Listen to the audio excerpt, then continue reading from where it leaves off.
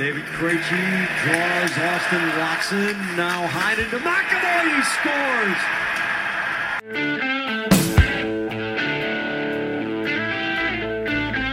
Yo, bartender, your food needs a refill.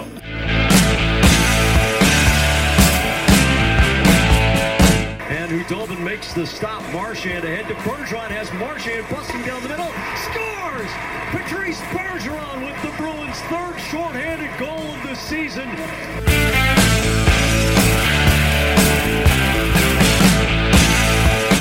Treat me right fucking now.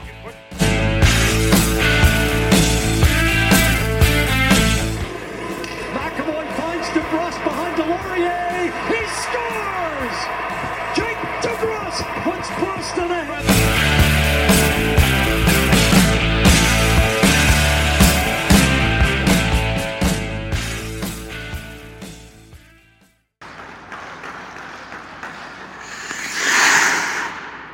I'm drunk. Nah, I'm not bullshitting you. Got stinking shitface on the bus. Louise left me, and that son of a bitch over there keeps playing me when he knows I'm shitface. Hello, everyone, and welcome to the first episode of the Beers and Bruins podcast, a black and gold hockey podcast production. I'm your host, Mark Allred, and happy to finally get the show off the ground. This show allows me to step out of the studio and interact with the passionate Boston Bruins fans while enjoying a few beers. And a big disclaimer, just to start off, we don't have a Bruins fan with us tonight, but it's very important for me to have this gentleman on because he is one of the guys, and his team have inspired me to do our black and gold hockey podcast way back, I think in the beginning of 2016. So his name is Mike Bond. And he is the co-host of the Scuttlepuck podcast, a very good podcast, hockey podcast. It's they talk about the Edmonton Oilers, they talk about the Montreal Canadiens, but their respected teams don't spend a ton of time on each one. They really respect the league news and what's going on outside of their team. So it's a very well put together podcast, and you can follow Mike on Twitter. At 13, Mike 31. Mr. Bond, thank you so much for joining me. Well, thank you for having me on, Mark. I'm kind of honored and thrilled to be on the first episode of any podcast with beer in the title. It sounds exciting to me, and thank you for the kind words. That was very nice, and it's a real treat to be joining you. Well, I got to be honest, Mike.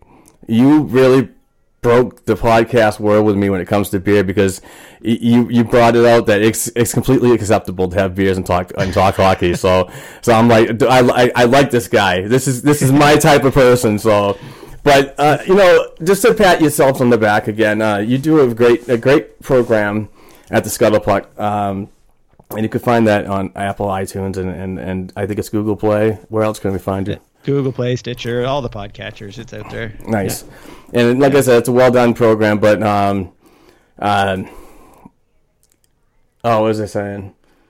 Yeah, you guys have had me on a couple times. I want to say 4 times now since 4 times, yep. And to repay that back, I wanted to have you on sometime in a time frame this summer on this show because, just because you've been so nice to me and having me on to talk Bruins when you guys need some Bruins updates. So it's been really cool. So, well, the pleasure is certainly ours. It's I like talking to people from. That's one of the. Okay, if you're doing that,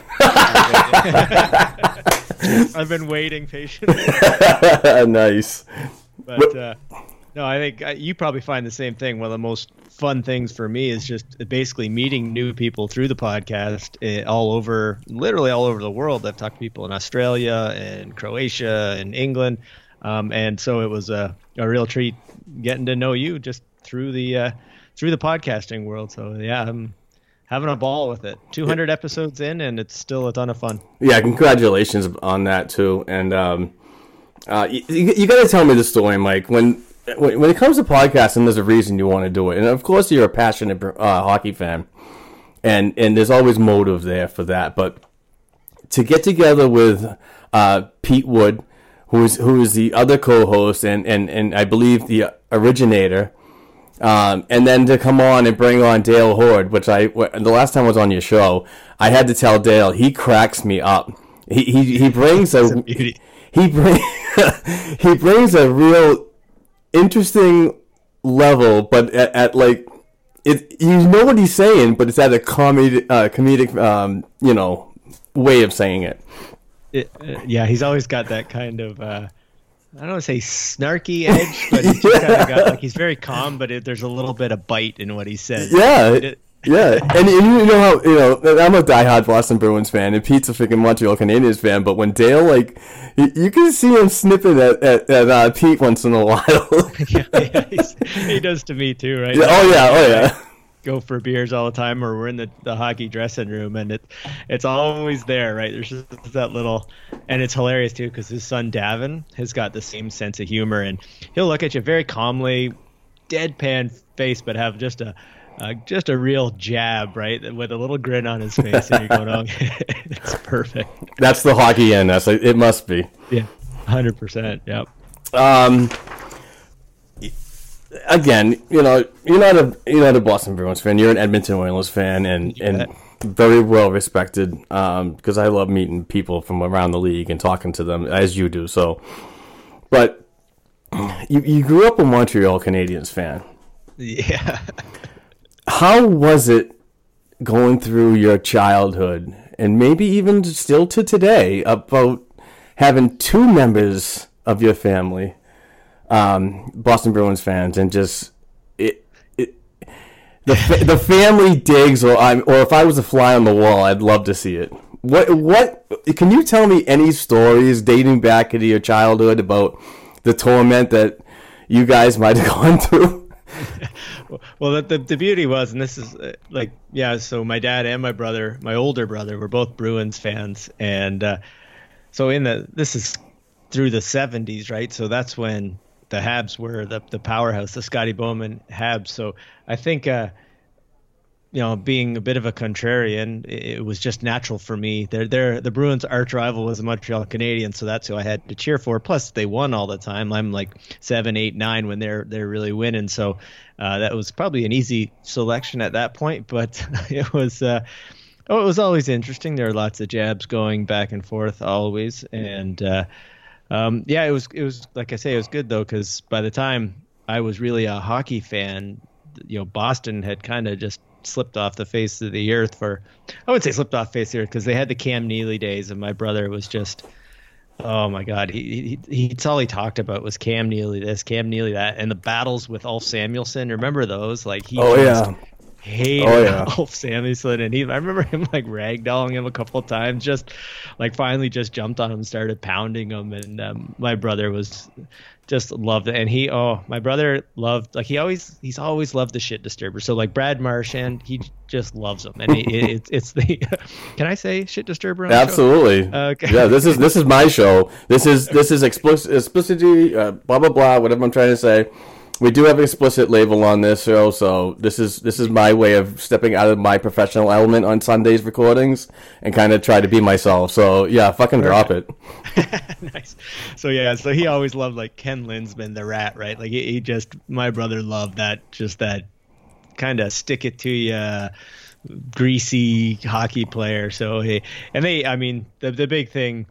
He just always talked about the big bad Bruins. He loved that style of play, right? So I was always like, yeah, I know, but the Habs would beat them, and I'd be happy. The best, probably the recurring theme was like there was this crazy run for the Habs over the Bruins in the playoffs, which I'm sure you know, but even the years when Boston was a way better team going into the playoffs, like I'm thinking after the Canadiens had won the Stanley Cups, and like it was the Islanders and the Oilers, there was still that rivalry in the Adams division days, and it always seemed it didn't matter how good the Bruins were and how bad Montreal was. Montreal would weasel into the playoffs, play Boston in the first round, and somehow beat them because like Steve Penny of all people.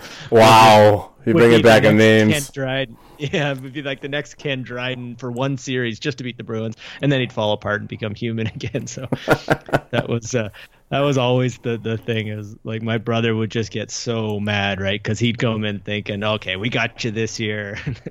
Didn't happen. Well, that's funny. So maybe this is my jab to you, and nothing personal. I know you got thick skin. I know you got thick skin, my friend. But so you started off as a Montreal Canadiens fan, and then all these years of first round picks for the Edmonton Oilers, you choose to jump over there and see what's going on in that region of Alberta. Why? I'm curious. I mean, because where you live, and you're in Belleville, Ontario, correct? Yeah, that's right. All right, so you got the Maple Leafs, you got Winnipeg, that's even closer than Edmonton, and you got the other way, which is Montreal again. But and you do have the Sabres that are close by, and possibly Detroit. So why Edmonton? It's kind of a funny story, and really, you didn't like that jab. You didn't like the jab? No, it's a fair one. It's absolutely. Why would you pick it? I was hoping I was going to get a better response out of that, but I'm sorry for cutting you off. No.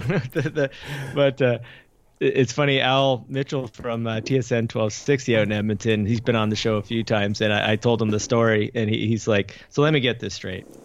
You left the Montreal Canadiens because you went to the Edmonton Oilers because you thought they might be a winner. Like, did you really think that one through?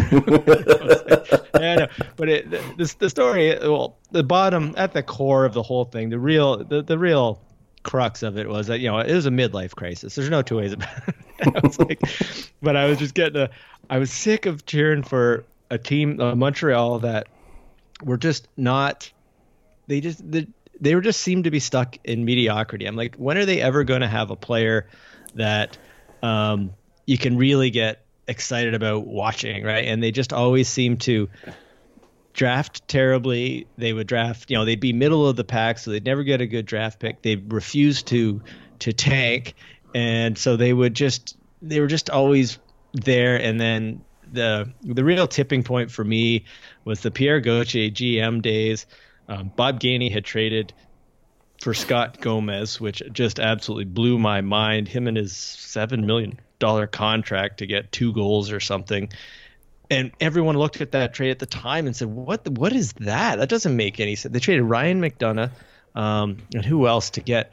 And I was beside myself. And then Pierre Gauthier comes in, and he made move after move that just boggled my mind. And this team is terrible, and they're just going to continue to be terrible forever, and nothing's really changed. So, and at the time, I was going to Belleville Bulls games in Belleville, obviously, and that's a junior A team that was local at the time, and so we had season tickets. We'd go to the games, and we'd come home, and usually right at that time, the second Hockey Night in Canada game on Saturday night would be coming on, and that was frequently Edmonton.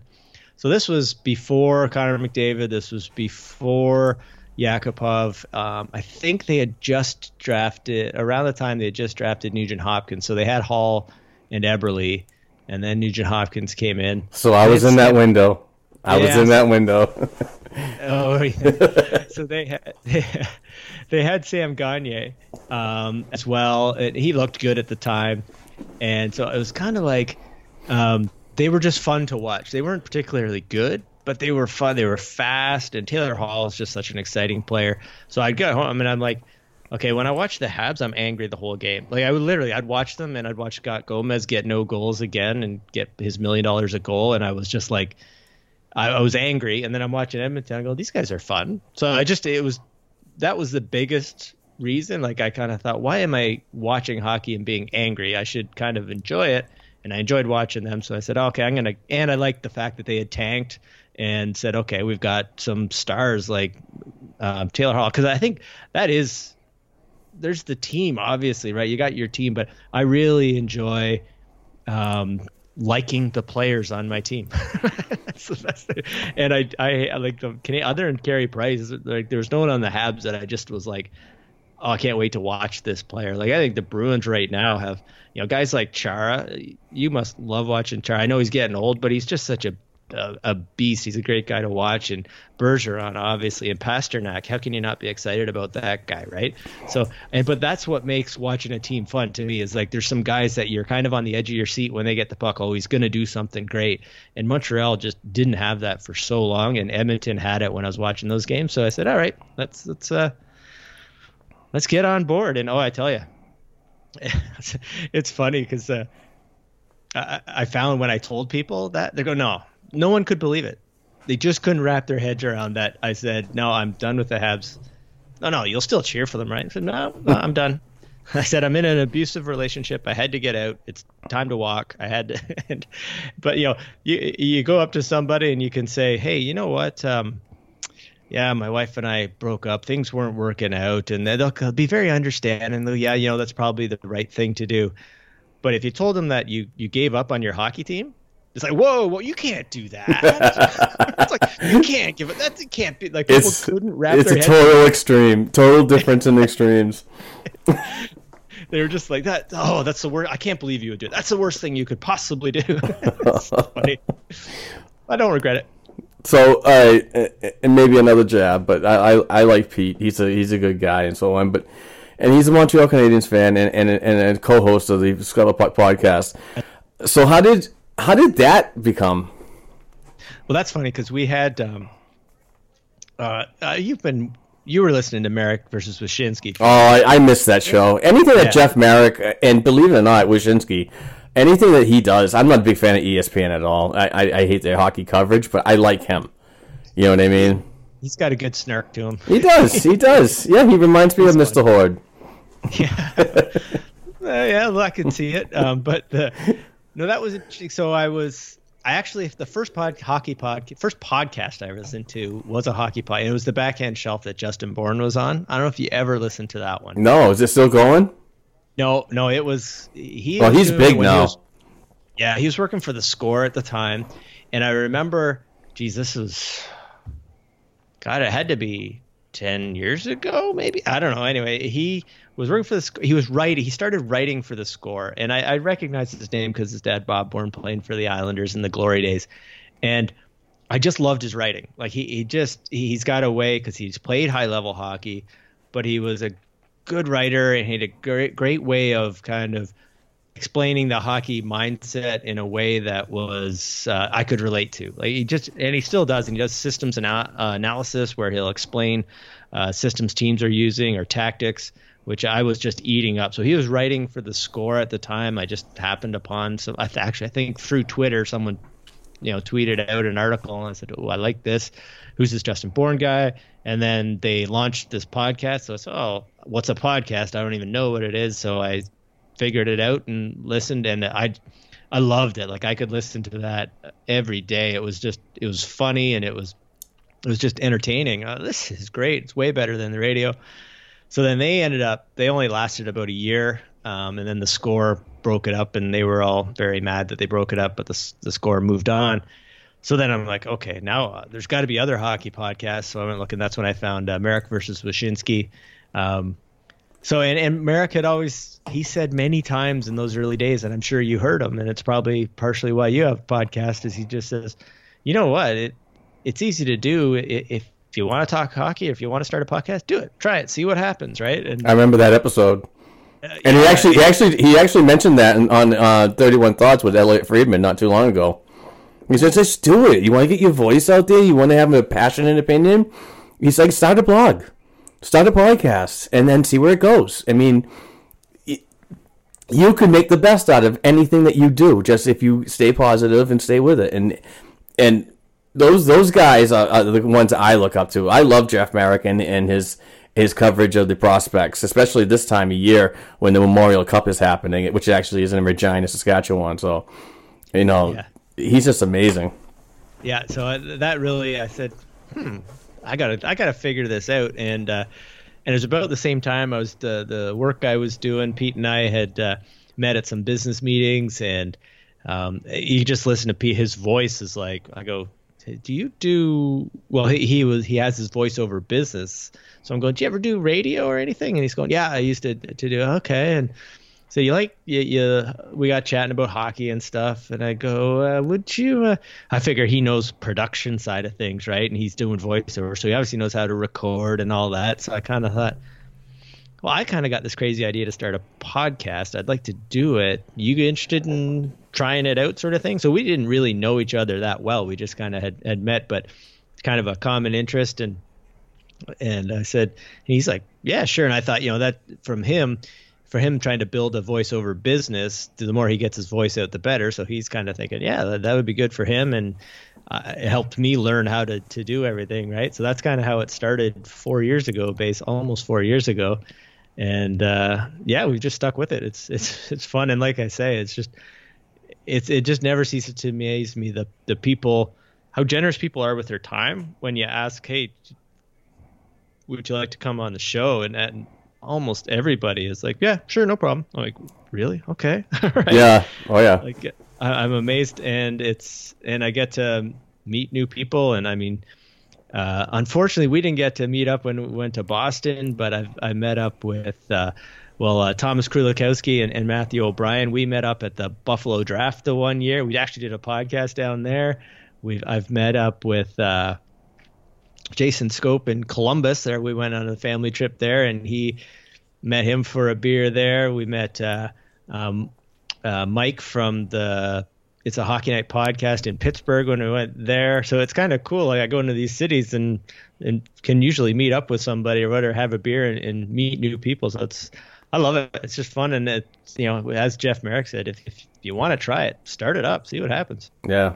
Yeah. The tools are all there, and it's a lot easier than people think. I was very, very, on the fence about it just because I'm not very, technical with the computer side of anything, but once I learned, it's just second nature. Yeah, and you must have been on the fence until the second you decided to do it, because I don't know if I've met anybody as all in as you. My gosh, you working hard. It's just amazing to see. Yeah, inspiration. That's what a lot of people say, and I certainly appreciate that. But it's just something I love. I love the sport. I grew up with it as a young kid. My father was a goaltender, and which obviously passed the genes down to me. Opposite hand, of course. You catch with your right hand? Or your I am a right-handed catch. Oh, wow. I am the Pokey Reddick of the Edmonton Oilers. Pokey Reddick. Nice. Hey, you brought back some old names like Lindsman and so on, so I had to step up the game a little bit too on the Edmonton side. And I really hope Pokey Reddick's right-handed. I don't even remember. I have to Google that. Reggie Lemelin was a southpaw, wasn't he? No. Him and Andy Moore. Pat Riggin, yes, he was. That's it. Yeah, because they look the same, those two, for some reason. Yes, I mean, but my dad played goal for a while and retired when he got hit with a puck. The equipment was terrible back in the 70s.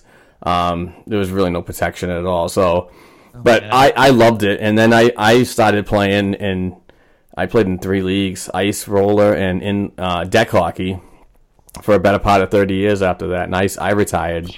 I retired my pads and everything like maybe 5 or 6 years ago. But I still skate. I skate out. I played, I just do the beer league thing right now. We get together. We put black jerseys, white jerseys, and, Yep. That's it. That's what we do. I actually skated last night for the first time in 5 months. Some asshole thinking he was playing in the Stanley Cup and back in November hit me from behind in the numbers, and I kind of drove my head into the boards. And you're playing like it's just pick up hockey. Yeah, exactly. So I think it might have been because of what happened prior. My shift before, the guy came to the net and he outskated me. He simply outskated me. I'm not going to deny that. But I went to go poke check the pass, and he stepped on my stick, and he kind of looked at me like, "Dude, why'd you trip me like that?" You know what I mean? I wouldn't have swung my stick at anybody's feet. You know what I mean? I'm not like that. I go for the puck or the pass. Yeah. So, but I think that the next shift I came up the boards, received the pass up the boards, and I had my head down looking at the puck to make sure it hit my stick, and then look to center ice in the center ice lane to make a pass or just tip it out and then skate up. And then I looked at the puck and bam, I was just like plastered. So, oh my gosh, yeah, that would be some. Yeah, so I think of our pickup hockey. Like if someone throws a check, then that doesn't go over well with everybody else, right? Like because we're just hacking around, like right. trying to keep score with half the stuff we do, like that. That's offside. Wow. Yeah, things were said. You know, I mean, I just basically just said, you know, like, what are you doing, man? I mean, come on. And then I decided thinking about it, and I got in my head a little bit, like, you know, I don't want to go down like that because of a friggin' beer league game. But, you know, I missed it, and let me tell you, 5 months of not skating, right, like once or twice a week, the weight went right on. Oh, yeah. It's and my beer consumption's absolutely ridiculous anyways, but that didn't help, you know? No kidding. So I was just like, you know, the guy called me, he's like, hey, you thinking about coming back? And I was like, yeah, why not? I'll come back next week. I want to get, like, you know, go to the gym and kind of get ready for it. And, I was not ready for it because I decided to go last night. I couldn't wait a week. You know the hockey in you. So I went, and my first shift was a 3-minute. 3-minute shift after 5 months. And I went on the bench, and I just took a big sip of water thinking that's what I needed. And no, it didn't. Horf. Oh, no. Oh yeah. Jeez. Oh yeah. Yeah, you must try way harder than me when you're playing. So I couldn't breathe. I'm like, oh my god, this is ridiculous. And so, but they skated for about an hour and 10 minutes, and I made it to 50. I couldn't do it anymore, so I'm feeling the pain today. But it's good to be back, though. Yeah, always good. Yeah, so I'm off. We finished up at the end of March, and we'll have the ice throughout the summer. Kind of not a regular skate, but we'll probably get it just to go out. But I take the break and then get back at her in September, and it's always so good to get out. But it's amazing how you lose your coordination. Like if you're away for 3-4 weeks, it's amazing. The first, I don't know, half a game or whatever that you're back, you lose the refined coordination, I guess. It takes a while to get in. So when you hear guys are injured in the NHL and they come back and say, well, got to get up to game speed or whatever, you can totally relate because especially for their level, right? Oh, yeah. But it doesn't take long to just lose the sharpness. Yep. No, it's and repetitiveness is so huge, and muscle memory and blah, blah, blah, you know. Even for us beer leaguers, if you play once or twice a week, that's all involved. Like I remember when I was playing, you know, weeks and weeks and weeks at a time, my breathing was never like it was last night. You know what I mean? It was never like that. So it's just going to take a couple. I mean, I was proud I got a goal and an assist last night, so not bad right. For 5 months. You posted that on the fridge when you got home, I assume? Like, you know, hey, I didn't. Put the stats on the fridge. I forgot. I was just happy I survived, actually. Fair enough. Yeah, I love it, and I can't wait to go. I'm picking up another night, too. I think I'm going to skate on Sunday nights at the same rink, so 2 nights a week. Let's get talking a little bit about hockey and the subject at hand. How familiar with you with writer Jim Matheson? Do you follow his work at all? He's been covering the Edmonton Oilers since 1972. Yeah, I don't read a lot of his stuff, but I think I follow him on Twitter. A lot of his stuff gets retweeted into my timeline anyway. But was there a particular article or just generally? Well, he tweeted something out on May 9th, which was last week, and he says lots of people. This is his tweet, and you can follow Jim Matheson or look at this tweet for yourself, the listeners. It's at NHL by Maddie. He says lots of people tossing around Torrey Krug for Oscar Klefbom trade. I remember seeing that. Yeah. Trade idea because Krug is more offensive minded, but Krug 27 has 2 years left until he's UFA and Oscar, which is 25 years old, in July has 5 years, and Krug makes $1 million more. So, as an Edmonton Oilers fan, I don't follow the team often. I mean, if there's one of those you guys are, well, you're not in there, but they're Mountain Time, correct? Yeah, they're So- 2 hours behind us. So, all right, so there'd be my 9 o'clock game or 9:30 game after a Bruins. And then, and then if I wanted to see LA, I'd watch it at 10:30. Well, Exactly. so I don't get to see a lot of games, so I don't really know much about Oscar Klefbom. Can you just give me like some kind of like scouting report on him, and let me know if he's a player that you would want to see moved, or is this Chiarelli's itchy trigger finger again?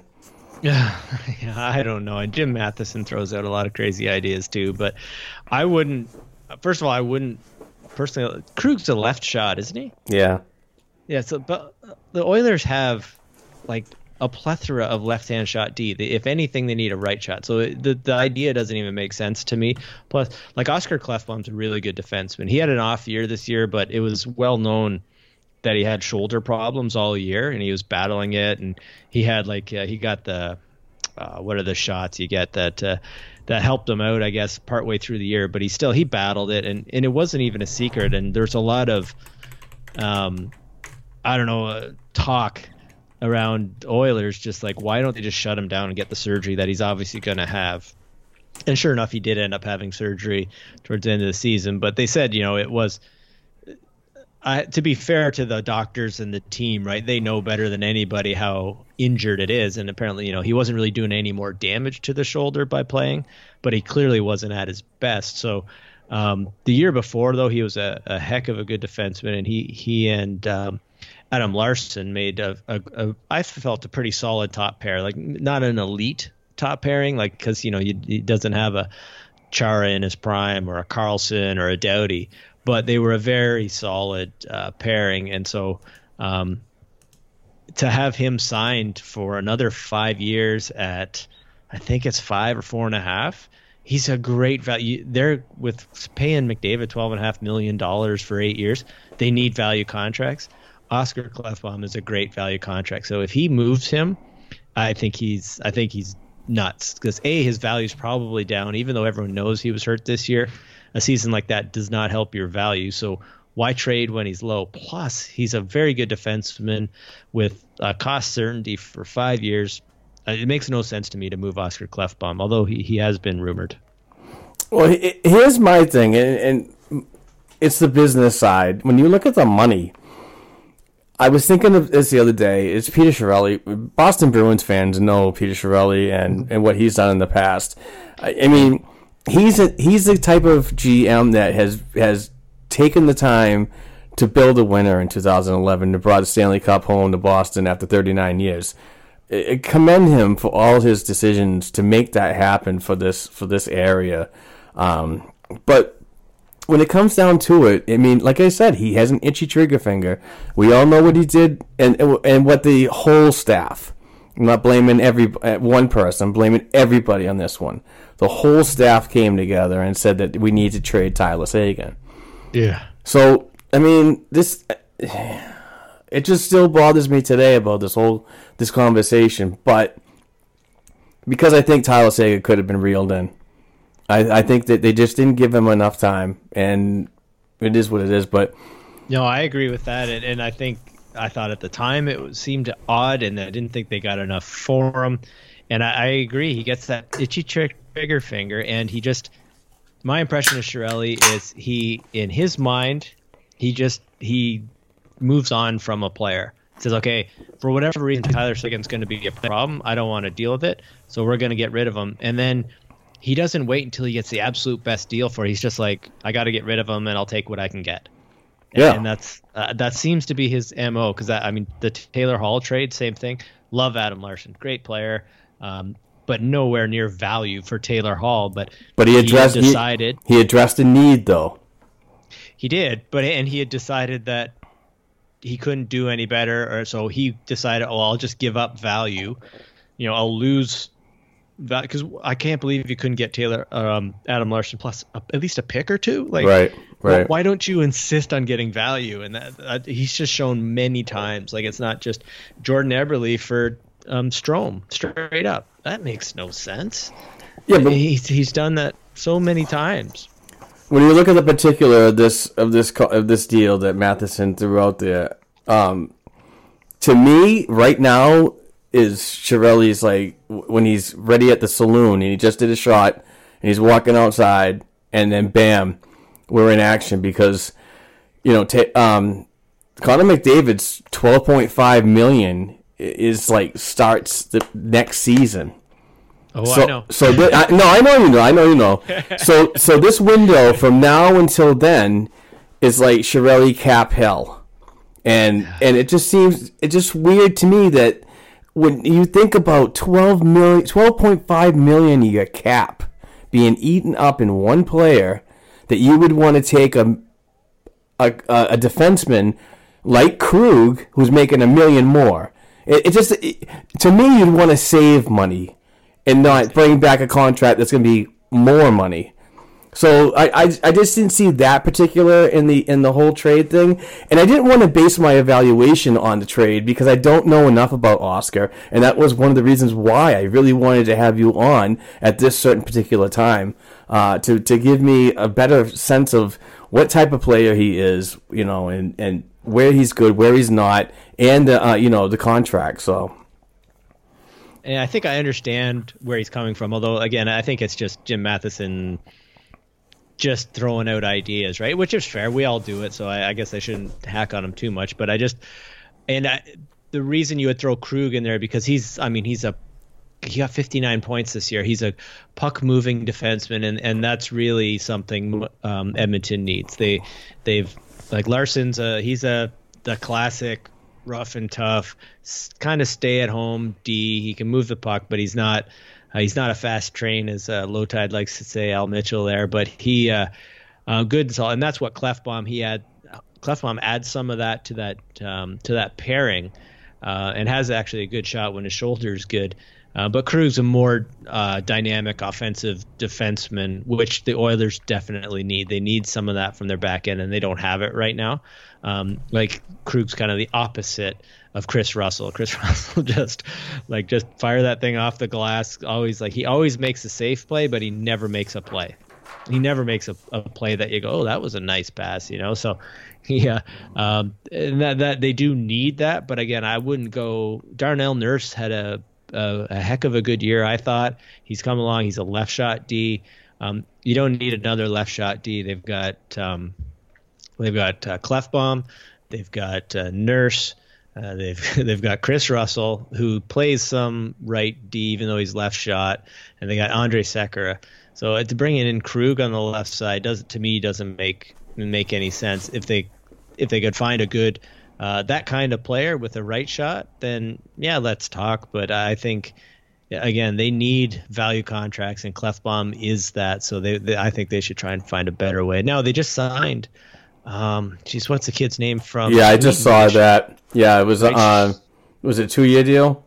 Something Persson or yeah, right shot deep. I don't know anything about him really, but out of Sweden. Now that might be that's a gamble I like. See, Chiarelli makes some of those moves where he signs guys kind of out of nowhere, and he's done well. I think he did that with Krug out of the University of Michigan.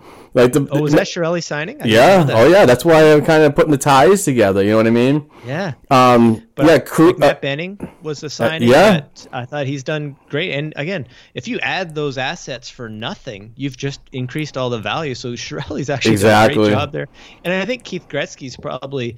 I was very skeptical of him coming in just because, oh great, they've hired someone because he's Wayne Gretzky's brother, not because he's good. But I think he's actually done a pretty good job in scouting and drafting. So I think I have to give him some credit there, but that's where Chiarelli's good. But they should just prevent Chiarelli from ever making another trade. Yeah. Let me tell you a story about Matt Benning. He played at Northeastern University, and solid prospect. I used to go and watch him skate at the. I'm not sure if he made the Warrior Ice Arena, which is the new Bruins facility. But the Restuccia Memorial Arena, which was just a shack, it was terrible. It was so cold. In July, it had to be so cold because it was like a tin can roasting on the outside. But I saw him many training camps, and I thought he was a great defenseman and a solid prospect. But you know what? He was smart enough to look at the depth and go, you know what?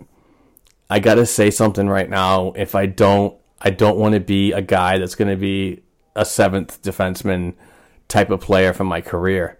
Right. You know, and he had to say something, and he did. And you know what? The Bruins were right. They pretty much came to an agreement and split ways because with the depth, you know, and this goes back to even before, I think right around Charlie McAvoy, or maybe even before that it was just crazy. You know, you got Zboril, you got Lauzon, you got Carlo, and all these players were coming up and so on. I mean, into the system, and he saw that and just says that I just don't think I have a role here, and opted out. So, and then obviously, where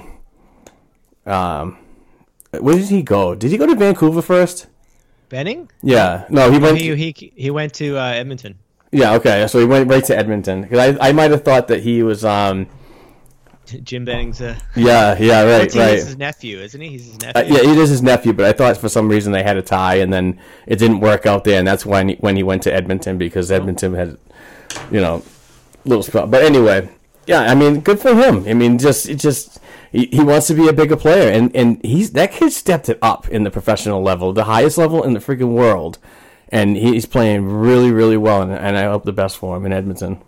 Yeah, you know, and he did his first year, so not last year, the year before. He was a revelation because they put him in, you know, at the, 6'7" kind of guy, and he worked his way up, and he was playing a fair amount of second pairing actually, because just with injuries and stuff, and did very well.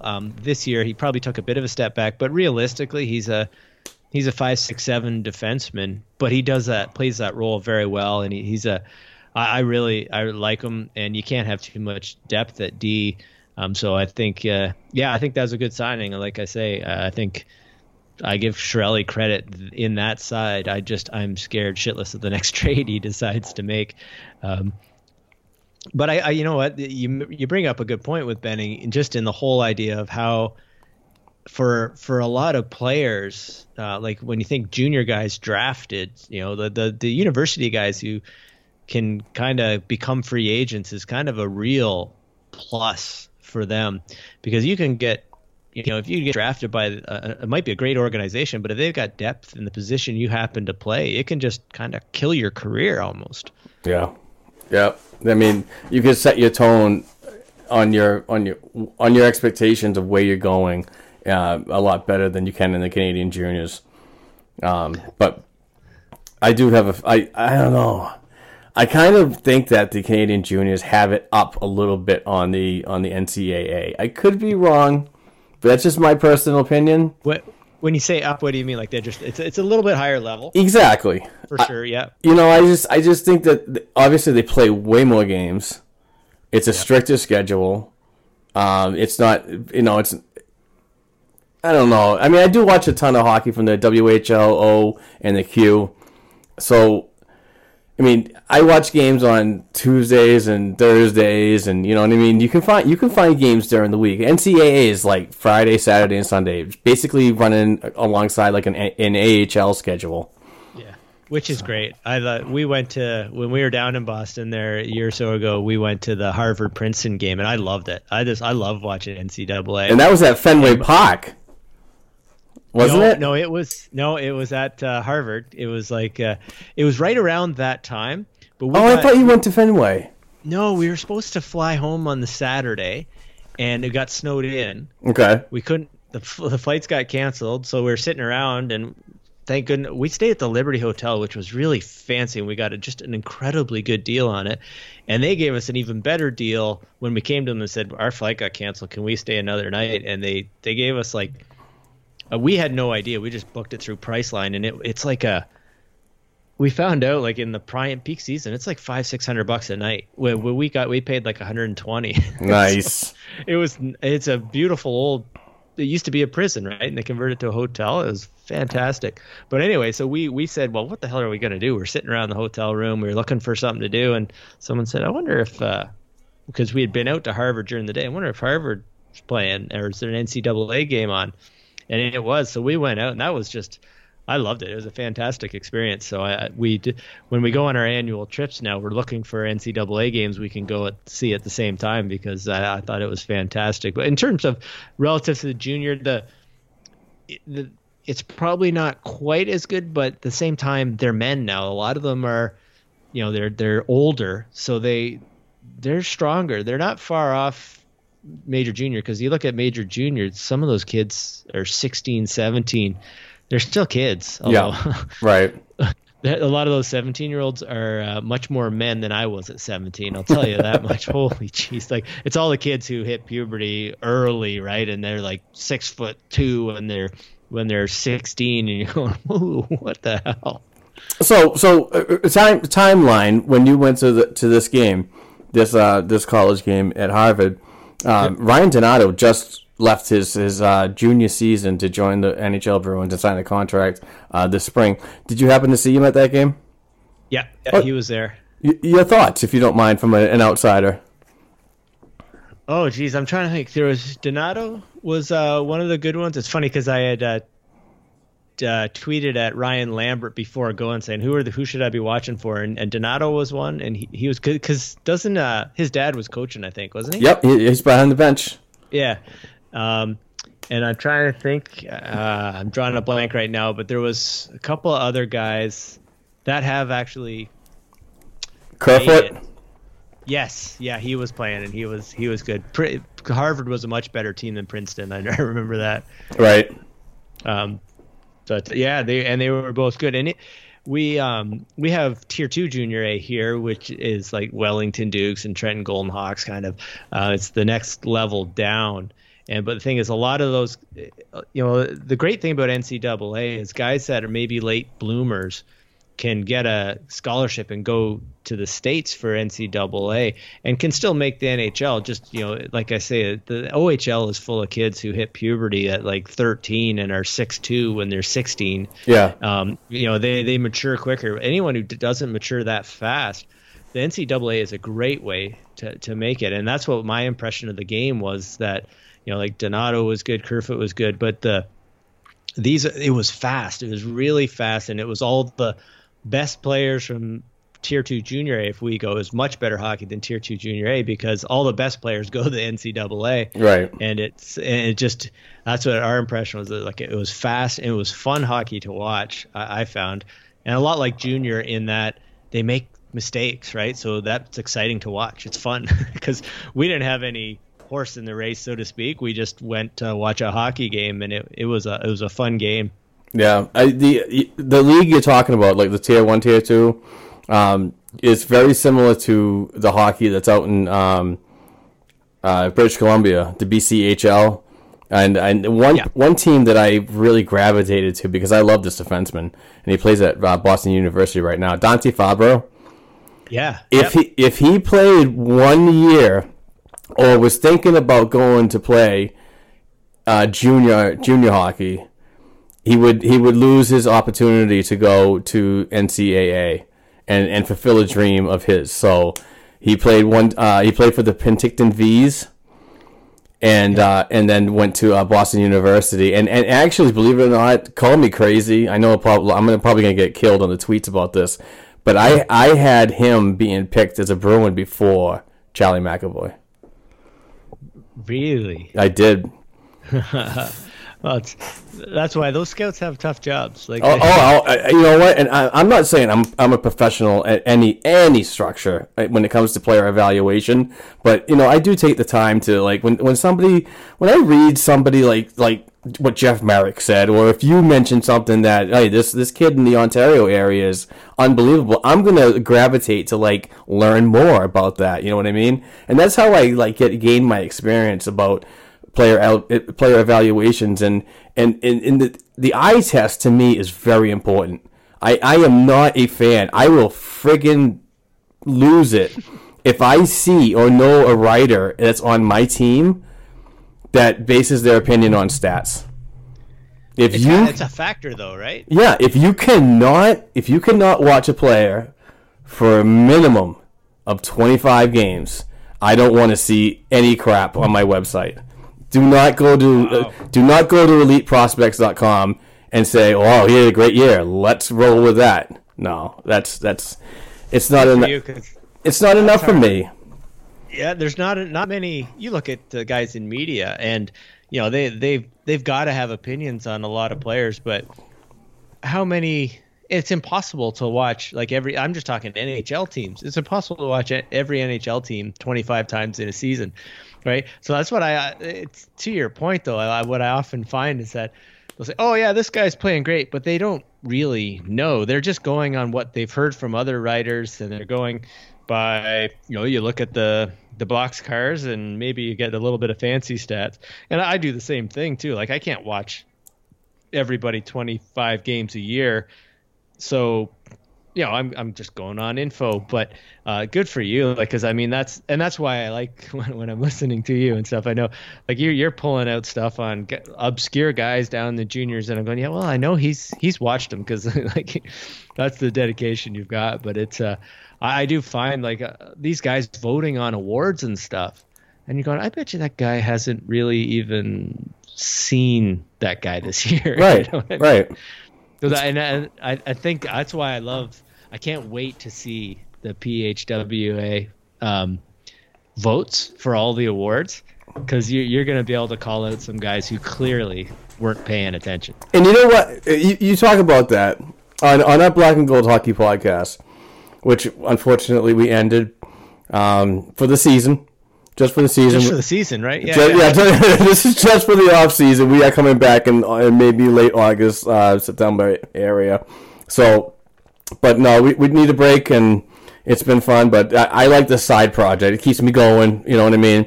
And operating out of 3 countries is not easy when it comes to time. Our co-host Rob Tomlin, he's been with me the longest. And he's a fantastic addition to this program, but he lives 5 hours ahead of us. And Court Lalonde, who's in the Toronto area, and he's another great addition. So we have a really, really good chemistry when it comes to talking Bruins, but we need to get together at Sundays at 3 p.m. because my boy Rob is so far ahead. So our 3 p.m. is 8 o'clock to him at night, and he's got to go to work the next morning. So, but it's good to have this to keep me going, to keep me fresh, and I'll be ready to rock and roll up September. So, yeah, think about the guys at It's a Hockey Night, because Mike's in Pittsburgh and Brenton's in Australia. Yeah. When I first heard that podcast, and geez, this is got to be 3 years ago now. No. I'm thinking of something else. I'm thinking of Hockey Hurts. Yes. Yeah. Those guys. He might. I think he's in Australia or England or something like that. Australia, I think. Yeah, I'm pretty sure it is. Yeah, because he's a Pittsburgh fan. Scotland. They're both Pittsburgh fans, right? I know. Yeah. And once he started talking, I know. But once he started talking, I was like, "Whoa, that came out of nowhere." But no, I love. We have a good chemistry, but we need a break too. So. And I want to play more golf on the weekend, so it gives me an opportunity to do podcasts like this on midweek with you. So nice, absolutely. As a proud, this came out today. As a proud Canadian, this is important for me to hear your opinion, because hockey is so enriched up there, and it's like you guys are born with the skills and knowledge of the game already in the womb, but. I was listening to the Hockey Central podcast, the Sportsnet 590, The Fan.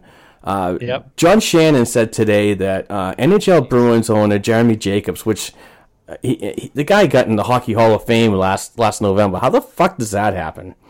But I mean, this guy gets into the Hockey Hall of Fame for being an owner. But my boy Terry, Terry. I was about to say Terry O'Reilly. Willie O'Ree, who I believe still deserves a spot in the Hockey Hall of Fame as a builder, not as a player. I get the whole, what did he do? Did he win a cup and blah, blah, blah. No, I mean, this is a guy that paved the way for colored players to be accepted into the league, and he broke the barrier, and I think that's important to be recognized. But anyway, besides my banter on that, owner Jeremy Jacobs said Quebec City's hockey market is too small for another NHL franchise, and the area will most likely never get one. So, like I said, as a proud Canadian citizen, how do you feel about that? And I'm not trying to, like, the area deserves it. They built the arena. I think they did everything that the NHL wanted to do without the agreement of we're definitely going to do it. Yeah, and they've kind of done it.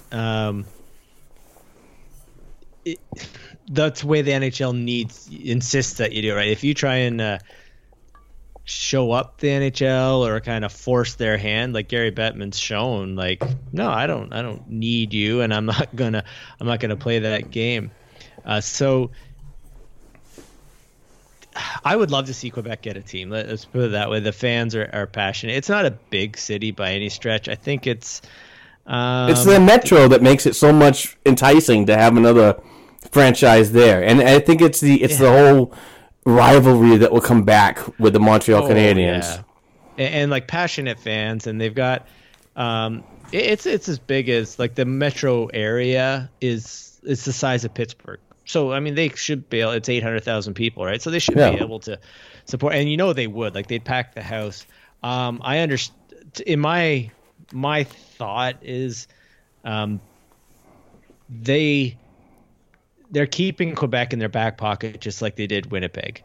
So if a team, Gary Bettman, I'll give him credit for saying, if a team's in a city, he's going to do everything he can to keep them there. Because, I mean, the Edmonton Oilers and the Calgary Flames wouldn't be in those cities if he hadn't come in and said, we're going to find owners here. We're absolutely going to find owners to keep them there. That was back when the Canadian dollar was so crappy and they were losing money. They couldn't compete before the salary cap, all that.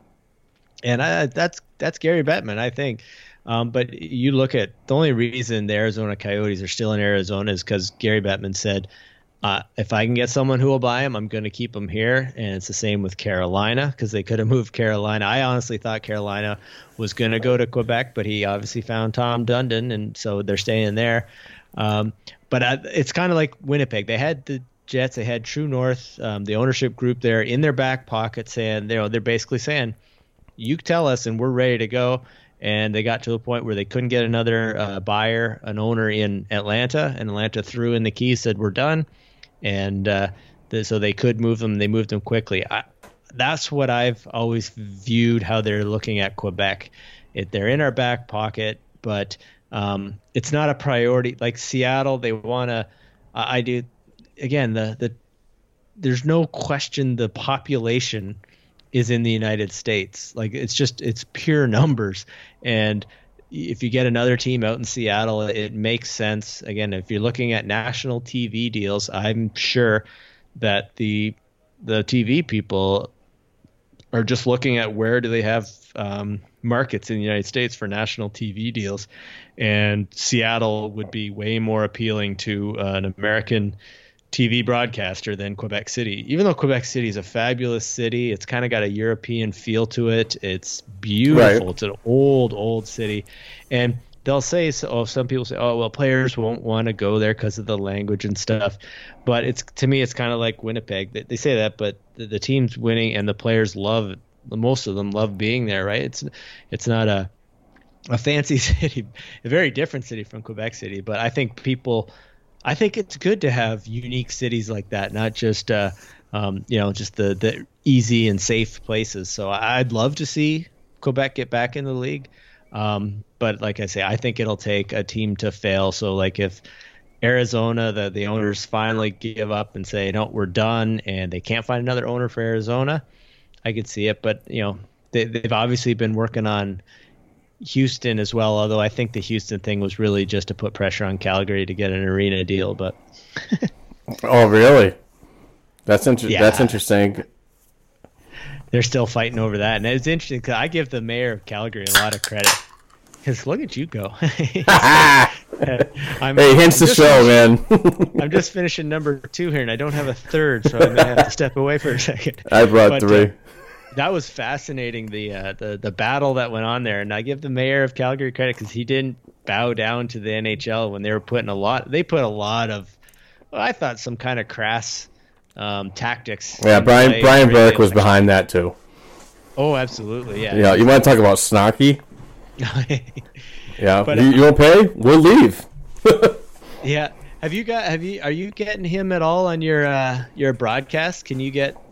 Because he's on Hockey Night in Canada now and Sportsnet for doing like commentary and pregame and stuff like that. The only thing I get from Hockey Night in Canada is on the NHL Network. We don't get anything. We don't get the TVG, RDS, or Rogers. Because he is, I love, like, Brian Burke is a great TV personality. And the thing I like about listening to him, though, too, is because he's worked for the NHL, he's been a GM for multiple teams, he gives you some really good insight on stuff, like info you can't get anywhere. He tells stories of, like, yeah, I'm negotiating with this guy, and he wanted this, and he's very open with a lot of the info, and I find it fascinating. Well, I don't know if you heard him on 31 Thoughts. I did. What a fantastic interview. It's great, right? Like, oh my God, insight. I love it. And what he was saying, like it was funny the way he was toying with Jeff and Elliot. They're trying to get him in to say something about when he was heading the NHL player safety. Yeah. And I can't answer that, but I'll tell you this angle. Brian Burke, he's a lawyer, right? So he's trained as a lawyer. So he's no dummy. You're not going to sucker him in right. something he doesn't want to say. Is he from the Boston area? I thought so. I think he was born there, but he certainly was living there, and he went to university. Where'd he go? He went with Lamorello, or where'd he go? Babcock. I think he and Babcock went to school together. But he definitely played hockey there. I think he might be Boston. Born Providence, Rhode Island. There you go. Yeah. So yeah, he does have ties with Lou Lamorello because Lou played for Providence College. That's right. Yeah. And great guy, love him. Like I say, he's got strong opinions, and that's fine. A lot of times I may not agree with them, but what I really value about his commentary is the insight you get into the league, the stuff you wouldn't get anywhere else, and it's legit because he was there when it happened. So you watch him on TV quite often, right? Yeah, time to time, yeah. How's the tie situation? Is it off or is it off or on? When he got on, as soon as he was done in Calgary, he basically had the TV deal done, at least for the playoffs.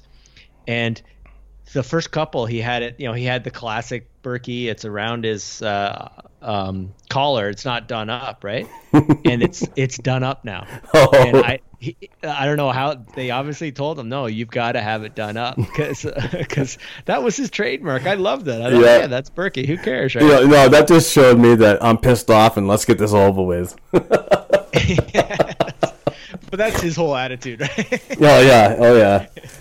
A great guy, though. Well, actually, one thing, and it was interesting. I found it. I don't know what you thought on the interview on 31 Thoughts when he was talking about. Merrick was pushing him on, what's it going to take for a player to come out, a gay player to come out in the NHL, and he said, Merrick maintains that it's you didn't want to be a distraction, and that would always be, and his comment was very interesting to me in that he said, no, it's really the teammates will support them, the league will support them, that won't be the problem, and the fans will support them. It's usually one person in that person's life, whether it be a sibling or a parent or a close relative or a close friend, that they're really most worried about. And that was pretty fascinating to me. Like, it's just an interesting insight. That was a touching episode of 31 Thoughts, let me tell you. I just have huge respect for that man, and feel bad for his loss because, it just... give him credit too, because he's so open about that. Yeah. I thought when he said, they had a family meeting, which I kind of thought, well, I could just see that would be that'd be interesting to be at a Burke family meeting. Oh, I know, right?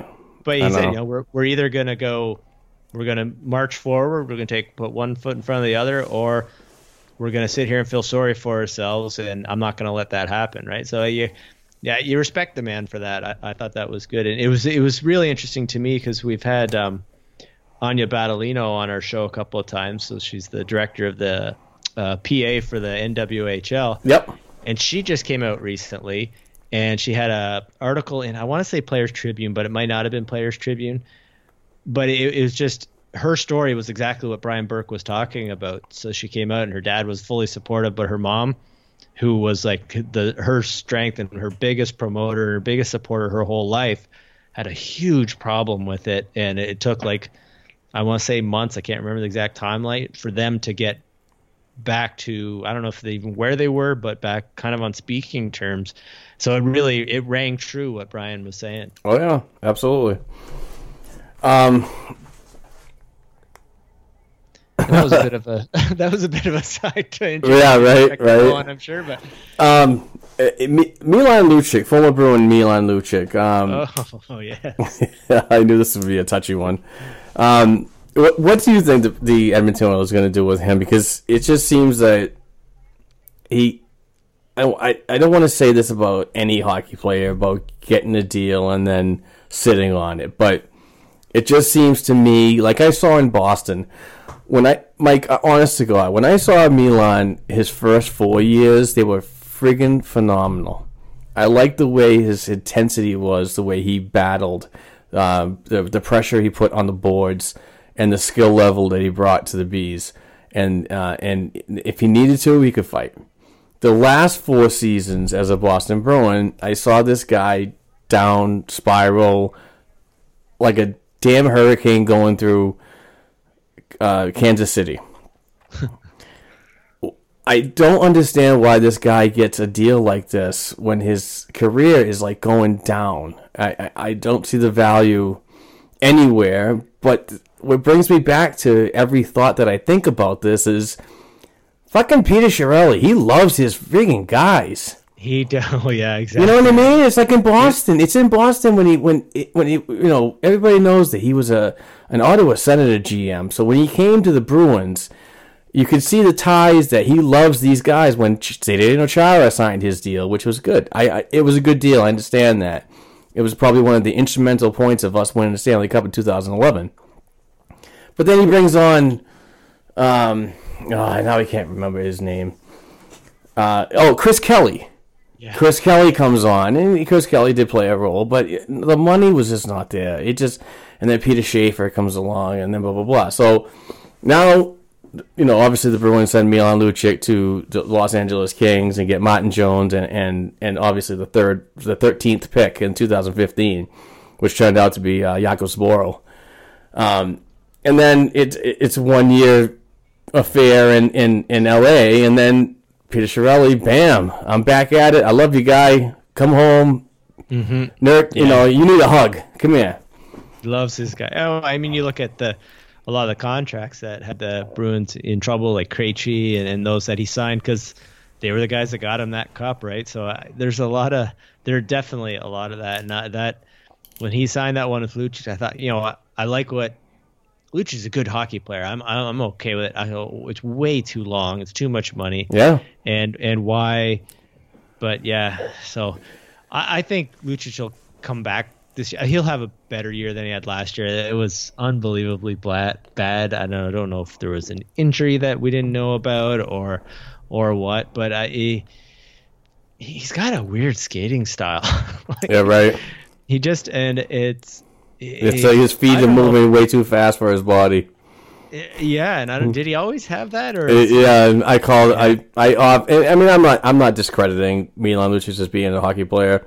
He's made it to the level I have not. So yeah, but it just don't get the fandom in Boston that wants him back.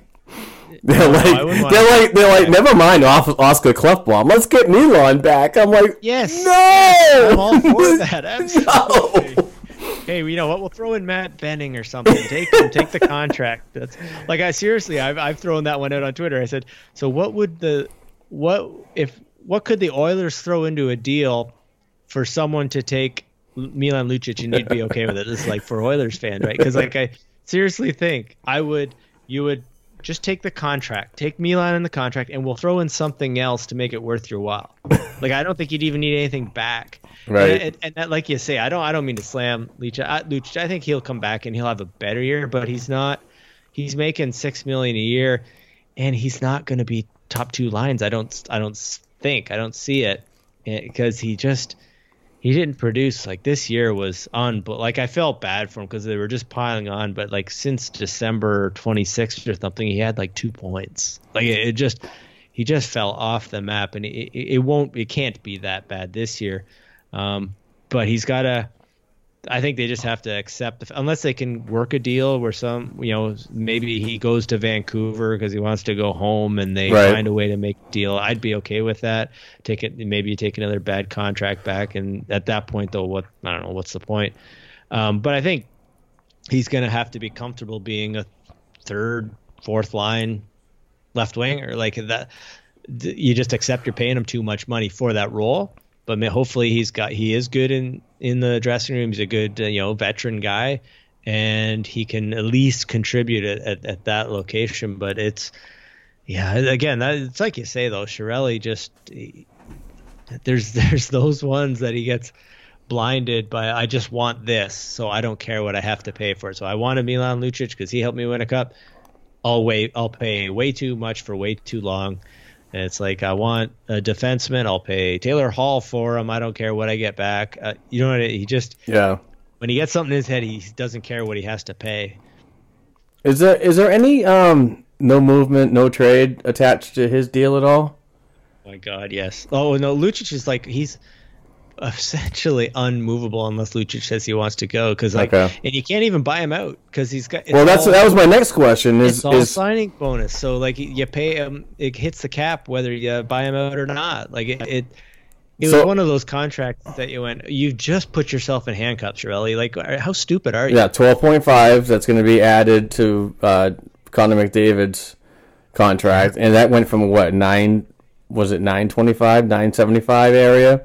900,000 in 75 to 12.5 in a matter of months. Yeah. Thank goodness the cap's going up this year. Like if it wasn't, Edmonton would be in a lot of trouble this year. But players like McDavid, they set the price. They set the market price with what they do on the ice. I mean, that guy is just a dynamic player. He makes he's like a better Bergeron. He makes everybody around him that much better. I mean, honestly, look what Bergeron did to Marchand. I mean, Brad Marchand started his professional career in the Providence Bruins, and undersized. And in this league, the undersized players don't always make the cut. Yep. But there was a place for Brad to sneak in there and try to get some games, and it actually worked, and he fit in really well, like a seamless. And so, and they get him. They put Pasternak. That line, is just ridiculous. It's crazy. Like, Pasternak's so skilled, and when I just watched I think every Leafs Bruins in that first round, and they were on the ice, and it was just like the Leafs. They were just holding on. They were just hoping to not get scored on because the Bruins were just putting it. That line was just putting it to them. So they're set well. The sad part about the whole playoffs between the Bruins and the Toronto Maple Leafs, and then in the second round between the Bruins and the Tampa Bay Lightning, was if you had a shutdown defenseman in front of you, or a tandem in front of you per se, and you shut them down, that line, if they didn't score, they didn't win the game. If that line produced points, they won the game. It was just the way that the other teams were reading on how they were entering the zone entries. Zone entries are absolutely freaking huge in this game these days. It's how you control the neutral zone and how effective you get into the defensive zone, which makes it so important. And I think the Bruins need to do more of that consistently. I know if you look at the list of the injuries, and I don't want to use injuries as an excuse. I said this on the podcast on this past Saturday. I one of the reasons why I really don't like, and I'm probably taking a quote from a guy I heard in the podcast that I listen to. I listen to 90 of them a freaking week. So, but he said that injuries shouldn't be an excuse when you hear about them at the end of the season and why they got knocked out. Obviously, there's a list. I think there's 12 of them. I mean, Anders Bjork's been out for a better part of the year, but the rest of those are all just, Backus, Bergeron, Marchand. Though, but I mean, it's a reason. Yeah, I know. You're missing that many. Have you seen Yeah, I mean, when somebody brings that up and so on, and you think about the season that they had, and they were absolute dog shit for a better part of October. And a little part of November, and then went on a fucking run that just blew my mind away. I was like, "What the hell's going on?" And we're actually going to make the playoffs with 22 points in hand. And I know. The past 4 years, they're scratching. Early on in the season, like talking to you and all the other Bruins fans were just like, "This sucks. We got to get rid of Rask because Rask was the big problem. He was a terrible goalie. You had to get rid of him." And there's just all these problems, and then all of a sudden Rask went on the streak, and they just bounced back. And then all of a sudden, holy cow, where did this team come from? So what were your expectations when you guys were doing team previews? And I love those, by the way. When you guys do your beginning, I think you guys do mid ranks too. I think, halfway through, we kind of how did we do in our predictions, so to speak? So when you guys were talking earlier at the beginning of the 2017-18 season. Where did you have this Bruins team? Did you have them where they are now, or were your expectations way lower? Okay, let me just. And by the way, Mike's Twitter is at 13Mike31, just in case that needs to be relevant. I'm just kidding. That's right. I'm gonna, Oh, hit me up. Yeah, make fun of me. I'm good with it. I'm just trying to. There they are. I knew I had them here somewhere. My filing systems aren't always the best. Just give me a minute. But no problem. I'm trying to think. I think I had the Bruins out of the playoffs. I'll be honest with you. I think I beginning of the season, I picked Tampa to win the Stanley Cup. So that's still a good ride. Chance there. But I think I had the Bruins out, and I had the Habs in as the last playoff spot in the East. While you're looking for that, I'll explain my thing. And as a Bruins podcast, and you're well aware of that, I honestly said with no moves during the summer, they didn't do anything but lateral movements. I said that they would be in pretty much the same predicament as they were last year, a mere points from missing the playoffs to borderline getting in. So. Obviously, my expectations were way lower than they are, but I'm happy. I'm happy I was wrong. I'm happy they made the second round. This is something positive to move forward. Now, next year's expectations, they're going to have the crazy Bruins fans out there. They're going to be like, Stanley Cup every year. Stanley Cup, I'm going to call it. They're out there. They're out there. I know you do have to hope, but it's like, oh, my God, really? But, next year, my expectations would be a conference final. I want to see that. And then if that doesn't happen, the next thing is the Stanley Cup. So I had Boston fourth in the Atlantic, but not making the playoffs because the Metro would have 5 teams. That's what I predicted. So although I had Tampa and Toronto 1-2, so I wasn't too far off. Not at all. Yeah, so I will say I did have the Rangers finishing last in the Metro. Pretty proud of that one. And one last question before you, Mike, and I'll let you go because the game's coming on between the Winnipeg Jets and the Vancouver, the Vegas Golden Knights. Yeah, these 3 beers are kicking. Yeah.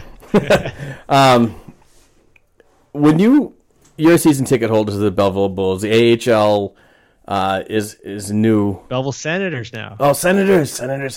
Yeah, Bulls are the junior team. Yep. Yes, and we talked about that earlier. Matt Bolesky was a former player there. Malcolm Subban. Oh yeah. Yeah. No kidding. Nice. Yeah. Nice. It's unfortunate for him that he didn't make it as a Bruin. was hoping he was going to do it because I thought he had a good career, but it's those contract years, they always get you sometimes. But hey, he got a good contract, so he did okay. Yeah, he did. But what did you go to any Providence Bruins games when they came to the area?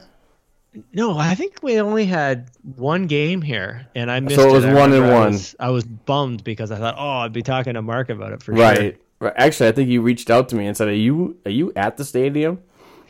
Yes. And I was not. I was like, "Oh my god, I wish I was." But I was just curious your thoughts on the Providence Bruins and what you saw. But obviously, you didn't go because you had other commitments, and that's fine. You weren't actually in Belleville for that game, were you? No, I wasn't. Oh no, I was gonna say because you would look me up, right? I would tell you. Come to Belleville for a Providence Bruins game, man. We are going for beers. Yeah, I'm buying dinner, or you're coming to my house for dinner. There you go. Like we're setting you up. Like when you came to Boston, I was so pissed off that I couldn't make it. Yeah, I had bad, right? Yeah, but I think you were under the impression that I was living in the city, and I'm assumed, right? I'm like an hour away by train. How far away? Where do you live? All right, so when you look at Massachusetts, okay, you look at the top northeast on the border of New Hampshire. We're on the coast, and it's called Amesbury, Massachusetts. Amesbury. Yeah. We're that far. I mean, I could literally hit a golf ball. Not really. I'm just kidding. Air quotes. No way. I could literally hit a golf ball like to the New Hampshire border. Okay. Yeah. So I guess I just assumed. So, yeah. All right, yeah. Because I remember I was getting this message. I'm like, "Hey, man, I'm here. Come on down." I'm like, "Oh man." But no, I mean, the next time you're in Boston, I will make it a point to come out and definitely have a couple of beers with you. And if I'm, the wife and I are getting our passports straightened out, because I think next year I'm going to do a little more traveling. So nice. I'm actually thinking about going to the Memorial Cup in Halifax in 2019. Hopefully, that'd be a good trip. Hopefully, Halifax is great. I'd meet you out there. Yeah, hopefully a Bruins prospect is there because some opportunities could open up. But we'll see what happens. I'm not gonna, I'm gonna leave that there. But I do want to travel. But I do want to cover at least the Bruins prospect at that tournament because I've never been. I want to experience that so bad. Well, I'll tell you what. We're with my work, my new job I'm traveling a lot more, and I am in the. We do a fair amount of work in the northeastern United States, so if I'm ever anywhere near Amesbury, I'm looking you up for sure. Oh, definitely, man. I'd definitely love to hang out and talk puck with you, have some beers. Yeah. Just like tonight. Mm-hmm. It's perfect. All right, and with that being said, thank you very much, everybody, for listening to the first episode of the new Beers and Bruins podcast. Mike, thank you again. This was a great discussion. I thought it went very well. Please follow Mike at 13Mike31 on Twitter. Please check out his podcast with Pete Wood and Dale Horde. They do a great job. That's called the Skull Puck Podcast. I have their T-shirts. I'm a big supporter. And thank you. We do very much appreciate that. Thank you very much. And thank you for buying a shirt from us. That was a class act, man. Thank you very, very much. I hope you're getting dirty looks by wearing it, but you're also representing very well, though. I know how it is. I mean, Court, our co-host, is a Bruins fan living in the Toronto area, so he gets he gets it. He loves it, though. He just goes into a shopping center and with a Bruins shirt, Bruins jersey, and with a big smile and just eats it up. But I love it. Nice. Yeah, it was really good to see him win that Toronto series, that playoff series, and the next day for him to flaunt it a little bit. Yeah, absolutely. But all right, man. Thank you so much, Mike. I appreciate it, and I'd love to have you on again in the future. Hopefully, maybe an Edmonton Oilers, Boston Bruins Stanley Cup, and we can just yak it up. Yeah, that'd be great. And yeah, anytime. Hey, as long as I got beer in the fridge, I'm happy to talk hockey. Awesome. All right, everybody. No problem. Take care.